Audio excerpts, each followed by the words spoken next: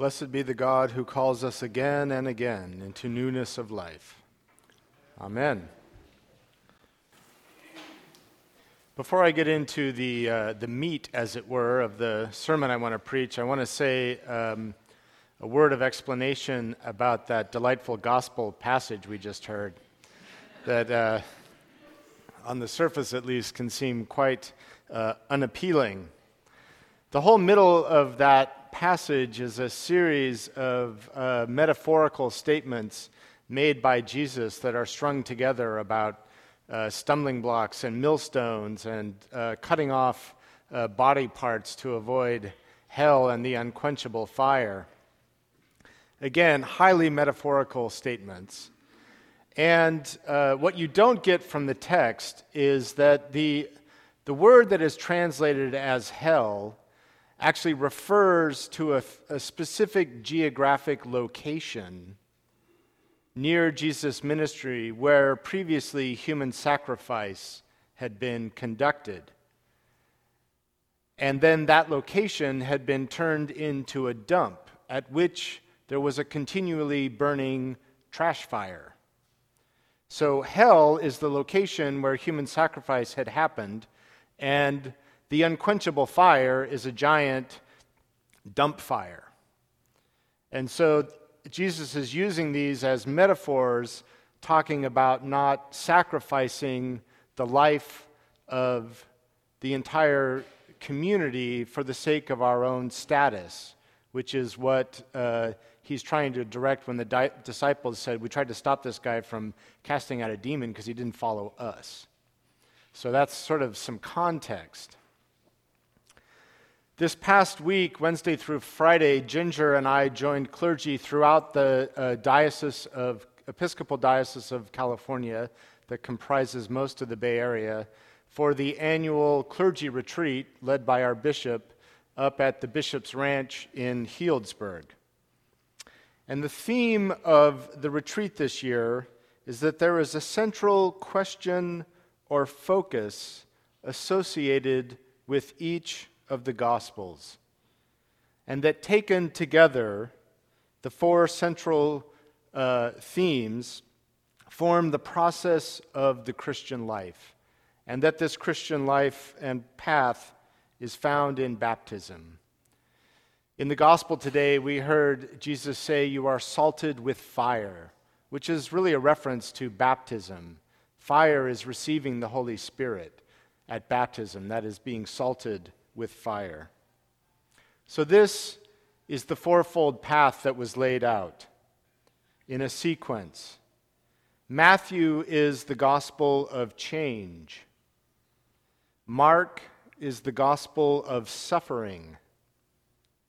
John is the gospel of blessing. And Luke is the gospel of service.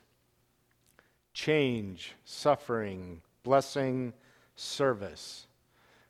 Now, this changes the order of John and Luke from what you will find if you open your New Testament, but actually does so in a way that makes more sense, because the author of the Gospel of Luke is also the author of the Acts of the Apostles. And so we see in the Gospel of Service the manifestation of that in the book of the Acts of the Apostles.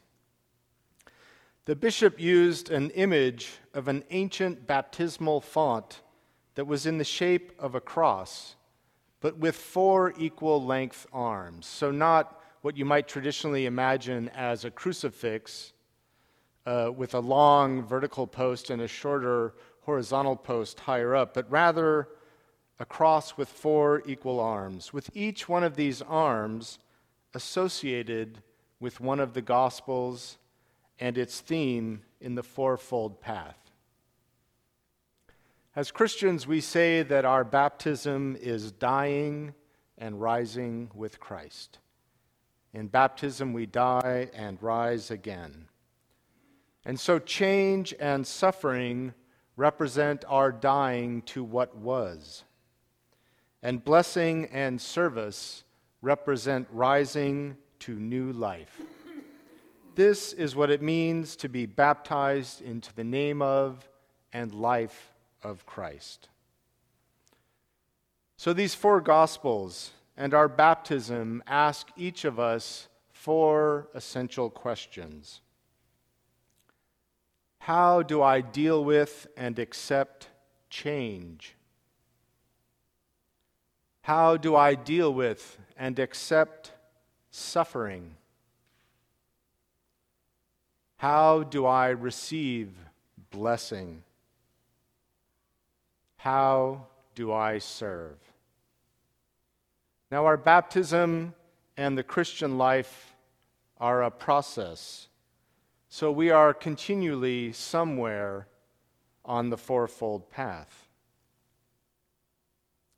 Where are you on the path now?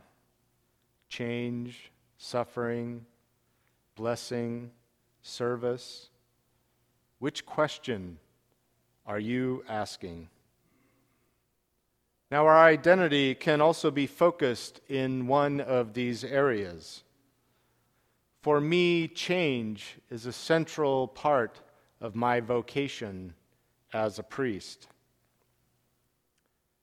Now, the path, of course, always points us towards service, which in turn, of course, changes us. And we can actually see the entire fourfold path in the reading we heard from Numbers.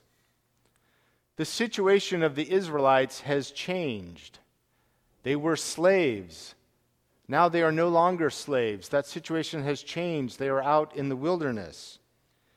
But they perceive themselves from that change as now suffering, perhaps romanticizing what it was actually like to be a slave, and somehow thinking, oh, we had all this great access to food. We didn't have any straw, and they were killing us, but hey, we had some food. So there's this sense that their situation has changed, and now they're suffering, and they complain. And Moses complains to God in his suffering, I can't carry this burden. So what does God do? God hears that complaint about their suffering and then blesses the people with new leadership. Instead of just Moses, there are now 70 leaders. And the purpose of the leaders is to serve. So they have gone through change and suffering and blessing and now guided into service. And note that the people's cry for meat, if only we had meat to eat, is not met with actual meat, but rather with the meat of prophecy and leadership. The gospel today, too, is a celebration of those who would serve in the name of Christ, regardless of their official status. Jesus says, whoever isn't against us is for us.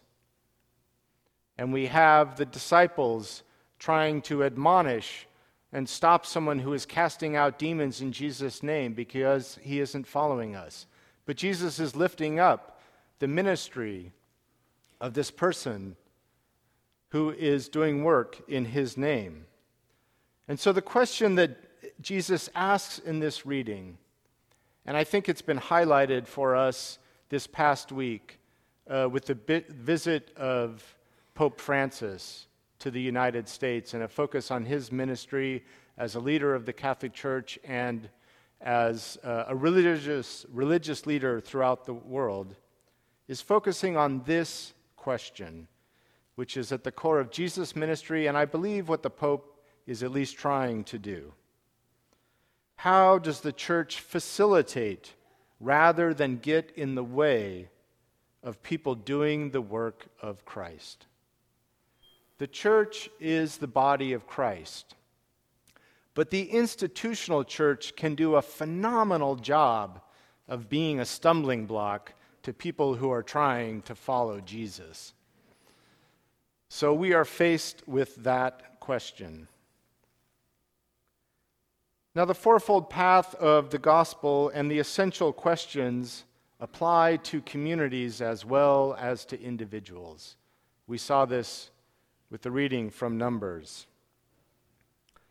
So where is St. John's? as a congregation, which of the four questions are we asking at this time?